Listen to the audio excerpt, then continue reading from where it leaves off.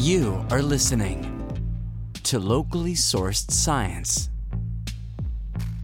your connection to the scientific discoveries happening in the Finger Lakes community.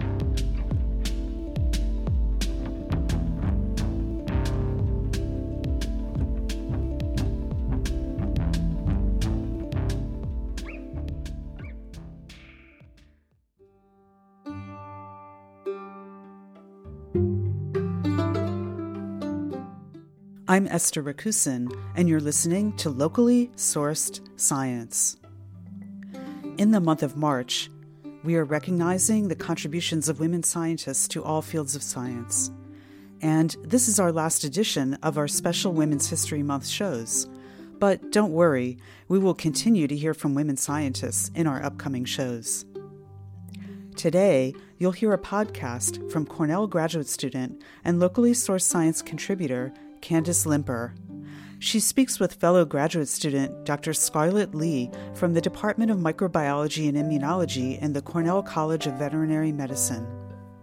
Dr. Lee, who is a veterinarian, talks about what is known so far about COVID-19 disease in humans of different ages. She discusses the disease in light of her research interest, which is the effect of age on the immune system. After that, you'll hear Liz Mahood's profile about Dr. Mary Guinan, the Dean of the College of Community Health Sciences at the University of Nevada, Las Vegas.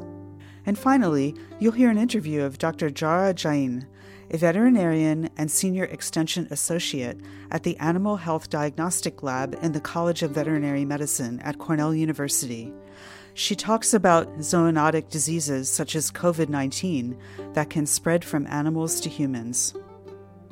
But first off, here's Candace Limper's interview of Dr. Scarlett Lee.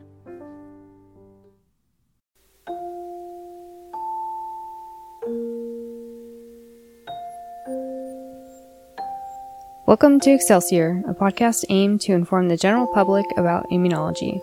Given the current pandemic novel coronavirus, the next few episodes are going to include interviews with doctors, immunologists, virologists, epidemiologists, business persons, and graduate students, where they will tell us what the data says about this new virus and describe how and why it is affecting our everyday lives. With that in mind, let's begin.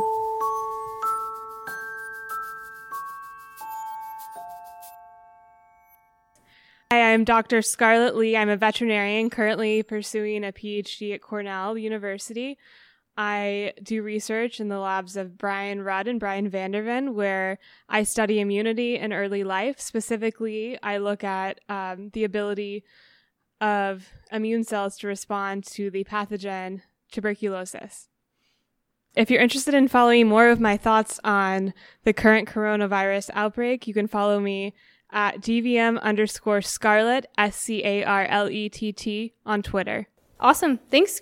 So I guess we'll dive in. What is most intriguing to you right now about the coronavirus and how it's spreading? As a immunology PhD student that studies age-related immunity, I think it is really fascinating that there's a huge disparity in response between individuals who are young and individuals who are very old. That's something we don't necessarily see with every pathogen. Some pathogens tend to impact individuals who are very young very harshly in addition to those who are old. In the news, a lot of people are saying that the coronavirus or COVID-19 is only affecting people that are older, but it seems like that is actually not the case. So, yeah, that's definitely not the case. And something that's important to think about is that you can still be infected by anything, and especially the coronavirus, and not necessarily show symptoms or show mild symptoms. There's a huge variation of disease that we're seeing with this virus as well. And even though initially in the news they portrayed that individuals who are young, especially even babies, were unable to become infected, we now know that even neonates can be infected with the virus. What is considered to be a neonate? So typically a neonate is considered to be a newborn child, and a more technical definition is an infant less than 4 weeks of age. Have there been any cases of neonates with the new strain of coronavirus? Yes, there have been several documented cases of of coronavirus infection in neonates, where they've been able to actually isolate viral nucleic acids from neonates. So yes, it is clear that neonates can be infected with the virus. Are there any data or anecdotal comments from physicians suggesting that pregnant women are more susceptible, or? So again, this is something that is changing on a daily basis, but this is another good sign that currently it doesn't look like pregnant women are more likely to become infected than non-pregnant women. And they also don't look like they're more likely to get more severe symptoms than non-pregnant women. That's great news. So sometimes viruses can infect the mother and then be transmitted to the baby through the womb or through breast milk. Has there been any data or reports on that? Yeah, that's a great question. And luckily, so far, there has not been any reports of the mother passing the virus on into fetus, or what we like to call vertical transmission, while the woman is still pregnant. There was one case in England where a neonate was infected right after birth, but there was no strong evidence that, again, this was happened during birth. And some more good news is that the virus has not been detected in the breast milk of infected women. So it's not believed that that's a route in which the baby can become infected. Well, that's also exciting news, and hopefully that doesn't change. So when babies are born, are their lungs fully developed at that point, or is there like a period where it takes a certain amount for the baby's lungs to develop fully, and during that time, are they more susceptible to viral infections that would potentially maybe affect the lungs? So a baby's lungs are mature at 36 weeks of gestation. So if the baby is born at 36 to 38 weeks or later, their lungs are mostly mature. However, I'm not aware of any studies that looked at babies born at around 36 weeks or less to see if they were more susceptible to the virus. Do we know anything about the immune system, how it's different in babies and adults, and maybe how that could influence how they're able to fight this new virus? So yeah, that's a great question. The immune system of babies, and especially of neonates, is very different than the immune system of adults. We have a variety of different immune cells in our bodies, and the interesting thing is that during fetal time, those immune cells come from a different pool of stem cells than immune cells produced later in life do.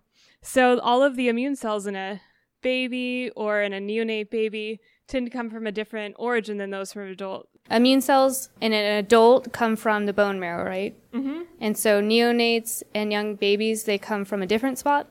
Yeah, so it depends on the immune cell, but a lot of them come from fetal tissues like the fetal liver, which don't exist later on in life. So that actually impacts their ability to fight infection. And that's actually an ongoing field of research and something that we look at in the Rudd Lab. And initially it was thought that the immune system early in life was deficient, but now we're starting to appreciate that the immune system early in life just responds differently to infections. They seem to respond very robustly to certain infections. However, the unfortunate thing about the neonate immune system or the fetal immune system is that they don't seem to form a memory response well. And what that means is that when you're infected with a pathogen, your body recognizes that pathogen and it keeps a few cells around after you've cleared that infection so that if you get infected by that pathogen again, you can respond to it quickly. However, if you're infected by a pathogen when you're a neonate or in utero, this memory response is impaired. Okay, so say, for example, a neonate or an infant was infected with any pathogen, one would be including the coronavirus. It may not remember it later on in life because it doesn't have the ability to remember that pathogen. It's possible. Again, there's been no research into this in terms of coronavirus, but that is true of other pathogens, yes. Yeah, so going on a little bit more about the novel coronavirus infection in children, I'd like to emphasize that children are still able to get infected with the coronavirus, but they do seem to get less severe symptoms. However, some still have had to be hospitalized, but luckily none of them have shown acute respiratory distress. And what is acute respiratory distress? So that is the form of the disease or sudden acute respiratory distress that we've seen in adults that has led to death, where they get fulminant pneumonia and their body basically is producing a lot of inflammation that causes a lot of their organs to not function correctly. So luckily we haven't seen that yet in children. So hopefully that continues to be true, but they do show some clinical signs, most commonly fever and cough. But the severe illness, again, seems to be limited to those with underlying conditions. Now, this is really interesting. A lot of children are more susceptible to other pathogens like the flu virus, even though I really don't like that people are comparing this to the flu virus because they're very different. And this is, again, one way in which flu differs. So there's been a number of hypotheses about why children are not as impacted by the coronavirus. And of course, these are all hypotheses and we don't know what's true currently. But just to talk about some of the ones that are more interesting. So I've seen recently is that melatonin, which is a hormone that regulates the sleep-wake cycle, is known to be upregulated early in life. And basically, it's upregulated in children and decreases as you go into adolescence and as you become an adult. And when you're older, you produce very little melatonin. And so melatonin is actually known to decrease inflammatory immune responses. So this has been one hypothesis because children have much more melatonin. Interestingly, too, the immune system early in life, especially when you're very young, similar to the pregnant immune system, kind of veers more towards the regulatory side of things. So your body doesn't respond very strongly to pathogens because you have a specific type of immune cell. These cells exist early on in life to help you tolerate your own organs. And so early on in life, you have more of these cells than later on in life. So like more Tregs? Exactly. So especially in the fetus, they have a very high of their T cells, almost 30, 40, 50% of them are Tregs. And that decreases as you age. So some other things that have been posited is that children, maybe the way they partake in activities, the fact that they travel less, all might make them less likely to contract the virus. Of course, these are all hypotheses, and in the future, I know that there will be tons of studies, both epidemiological and immunological, to look at what the underlying reason is for this difference in infection between adults and children. So what I thought, you know how when you're pregnant, you have kind of a suppressed immune system?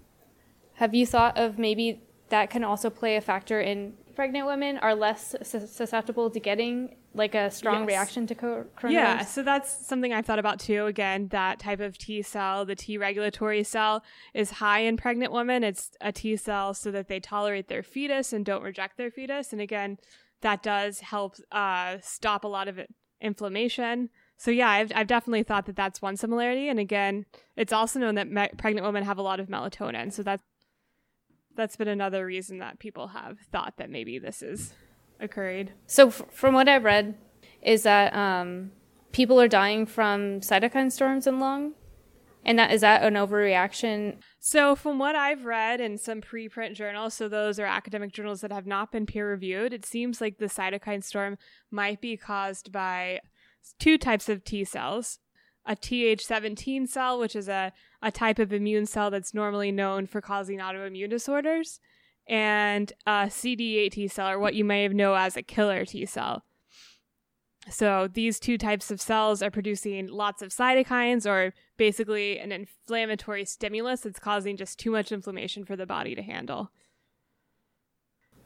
So what I've read also on bioRxiv was that there was more senescent cells, so CD4 and CD8.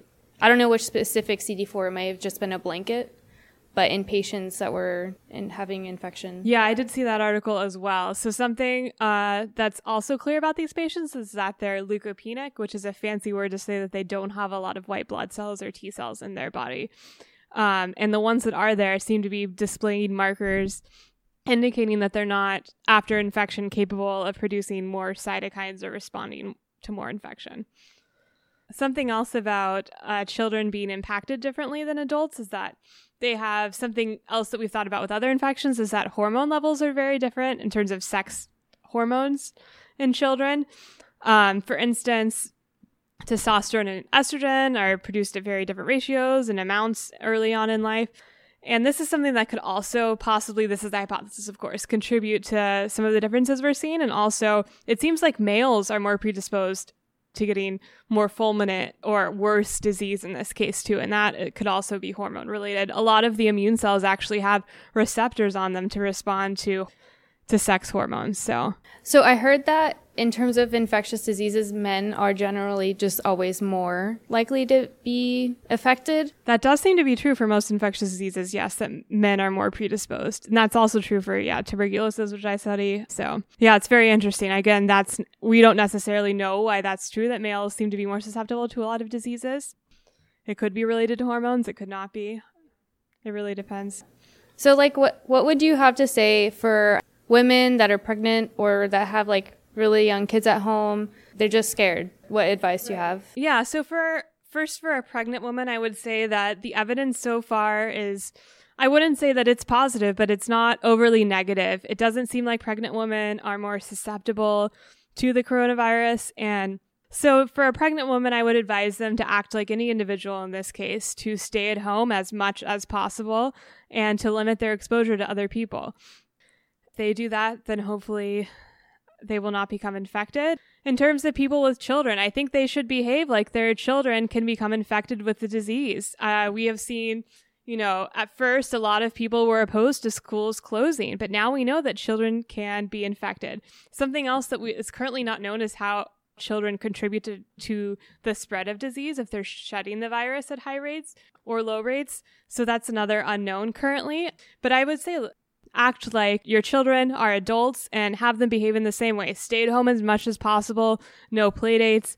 No exposure to individuals who are not in your home normally. This is not a mini vacation. Exactly. This is not a mini vacation. I know this is very difficult for children to understand, but it's very important for both your child and for others. I mean, and even if they're not showing the worst parts of the disease, some children are showing signs of disease and have had to go to the doctor to get intravenous fluids or other measures. So it can be, more serious than a normal flu in some children. So stay at home, keep your children busy, but inside. Thank you, Scarlett, for your time and advice for the general people. Hopefully that reassures them that it's going to be okay. Yes, thank you so much for inviting me. And yes, again, if you want to stay up to date with me, follow me at Twitter at DVM_Scarlett, and I will try to post when I find more information out about pregnant women and children and how this relates to the novel coronavirus. Thank you so much. Thank you to everyone that listened, and stay tuned for the next episode.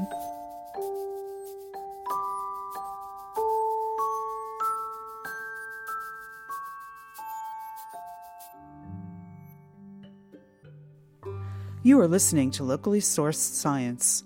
Check out our podcast at locallysourcedscience.org. At that site, you can subscribe to new episodes on iTunes, Stitcher, Spotify, and other podcast apps. Hello, Locally Sourced Science listeners. My name is Liz Mahood. Throughout the month of March, Locally Sourced Science has featured women scientists to celebrate Women's History Month. This episode features Dr. Mary Guinan, who is the current Dean of the School of Community Health Sciences at the University of Nevada, Las Vegas, and a pioneer of STD epidemiology research. Dr. Guinan received a PhD in physiology from the University of Texas in 1969 and an MD from Johns Hopkins University School of Medicine in 1972, despite the self-proclaimed limited opportunities for admission to medical schools for women. After completing her residency, Dr. Guinan was inspired by the World Health Organization's program to completely eliminate smallpox from the world through human efforts. Dr. Guinan applied several times to a branch of this program based in India, and was initially rejected because she was a woman. When protesting WHO's rejection, they replied, quote, "It's really not the WHO that's keeping women out, it's India. India says no woman in the smallpox program," end quote. She then appealed to the director of the program in India, saying, quote, "You know the Prime Minister of India is a woman. Does she know you're banning women American physicians from entering the smallpox eradication program?" End quote. When the director said nothing, Dr. Guinan continued, quote, "Well, should I write to Indira Gandhi directly, or should I write to the Embassy of the United States and ask them to rescind this ban?" End quote. After this, she was accepted into the program without any further objections. After the program completed, the smallpox infection rate of the region of India Dr. Guinan worked in fell to 0.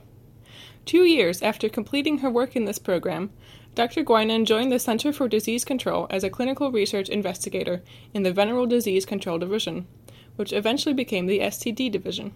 She became the national expert on genital herpes, and through a successful media campaign, decreased herpes infection rates through popularizing condoms.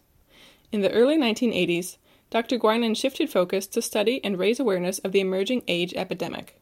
Dr. Guinan was one of the first researchers to receive funding from the CDC to research and educate the public about AIDS. Dr. Guinan was faced with considerable challenges when raising awareness about AIDS. Many news outlets did not want to cover the epidemic, as early research identified homosexual populations as most affected. Nevertheless, Dr. Guinan was a leader of AIDS research and eventually created and served on the CDC's AIDS Task Force. Throughout her efforts to spread awareness of AIDS and accurate information through the general public, Dr. Guinan became increasingly frustrated with the American media. In a notable example, when a CNN reporter asked Dr. Guinan if she was, quote, "sure you couldn't catch AIDS from a toilet seat," end quote, Dr. Guinan responded with, quote, "the only way that I know you can get AIDS is if you sit on it before someone else gets up," end quote. Dr. Guinan went on to serve as Chief of Evaluation for the nationwide HIV prevention program from 1990 through 1995. In her 20-year career at the CDC, she was the first woman to serve in the position of Chief Scientific Advisor. In 1998, Dr. Guinan also became the first woman to hold the role of Nevada State Chief Health Officer. Throughout her career, Dr. Guinan made important public health discoveries, advocated for communities of all people, and was a pioneer for women epidemiologists. I'm Liz Mahood, and that was our episode's focus on a woman in STEM.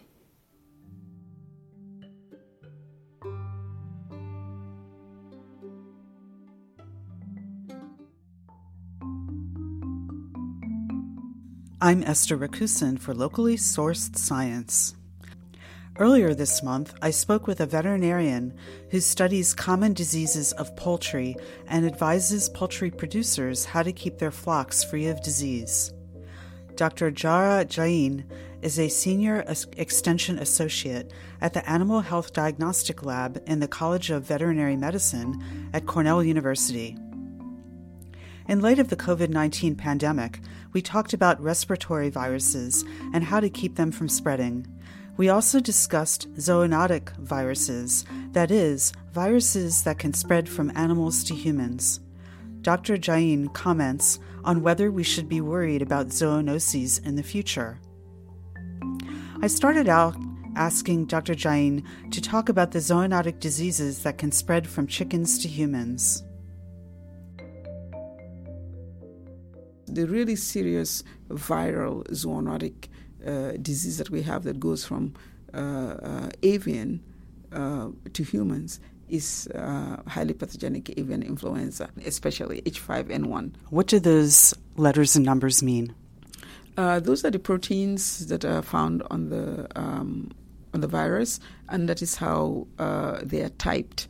The H stands for hemagglutinin, and the N is for neuraminidase. So, for example, in humans, we tend to get a lot of H3 influenzas, H1s, and so on. And the bad ones in avian, H5 and H7.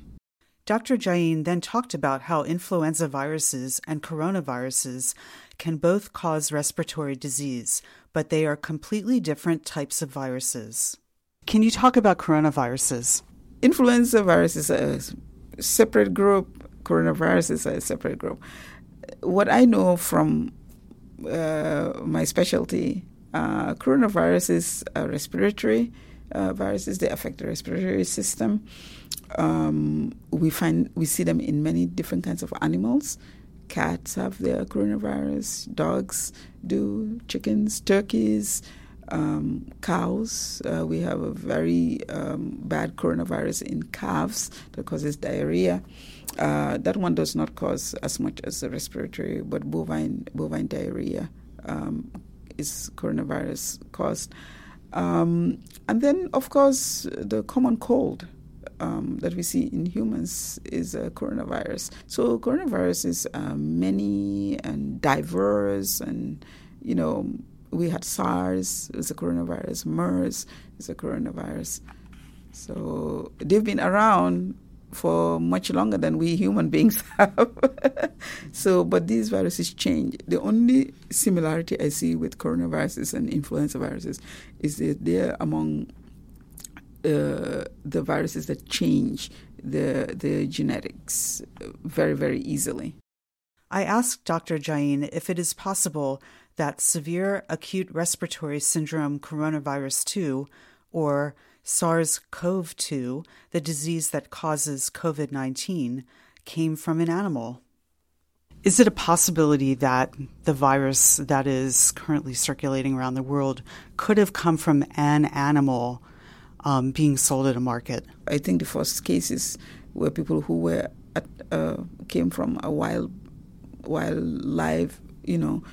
market. So it's very possible. It's very possible that this virus found a way to move from an animal and adapt in a human. I wondered what makes it possible for an animal virus to attack human cells. Yeah, especially in the respiratory tract. They have to have those receptors to be able to attach. And once they attach, they can reproduce very rapidly.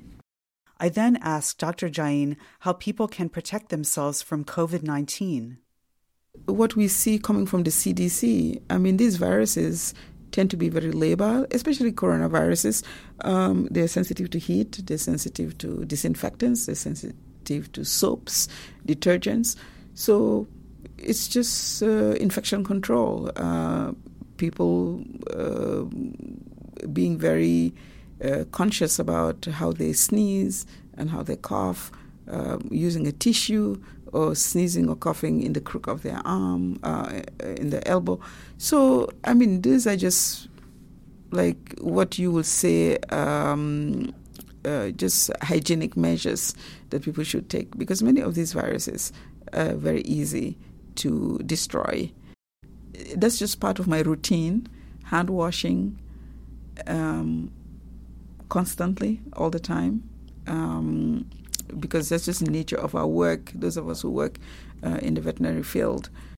Do you predict that there would be more zoonoses in the future? Oh, yes, definitely, because we have a lot of emerging diseases. And in fact, the World Health Organization says that over 65% of new diseases are zoonotic. And so that's a really high figure. And we keep seeing new viruses. There have been projects, actually through the U.S. government.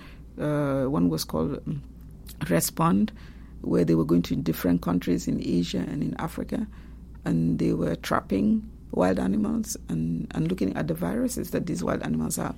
So there's probably hundreds of thousands of viruses still out there,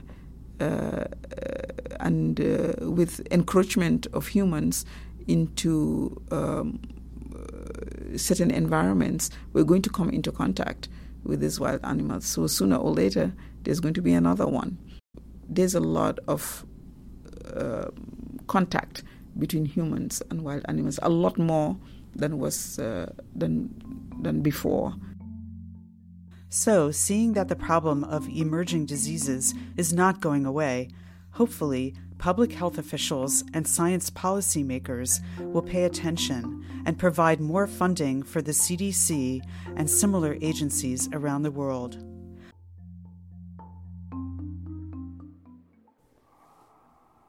You've been listening to Locally Sourced Science. I'm Esther Rakusin, and I produced today's show. Candace Limper produced the interview of Dr. Scarlett Lee, and Liz Mahood wrote the profile of Dr. Mary Guinan. We thank Joe Lewis for our theme music. Other music is by Blue Dot Sessions and Ben Jordan. Tune in again on April 14th and April 28th for more reports about the science of COVID-19. In April, we will also recognize Earth Day. Science out.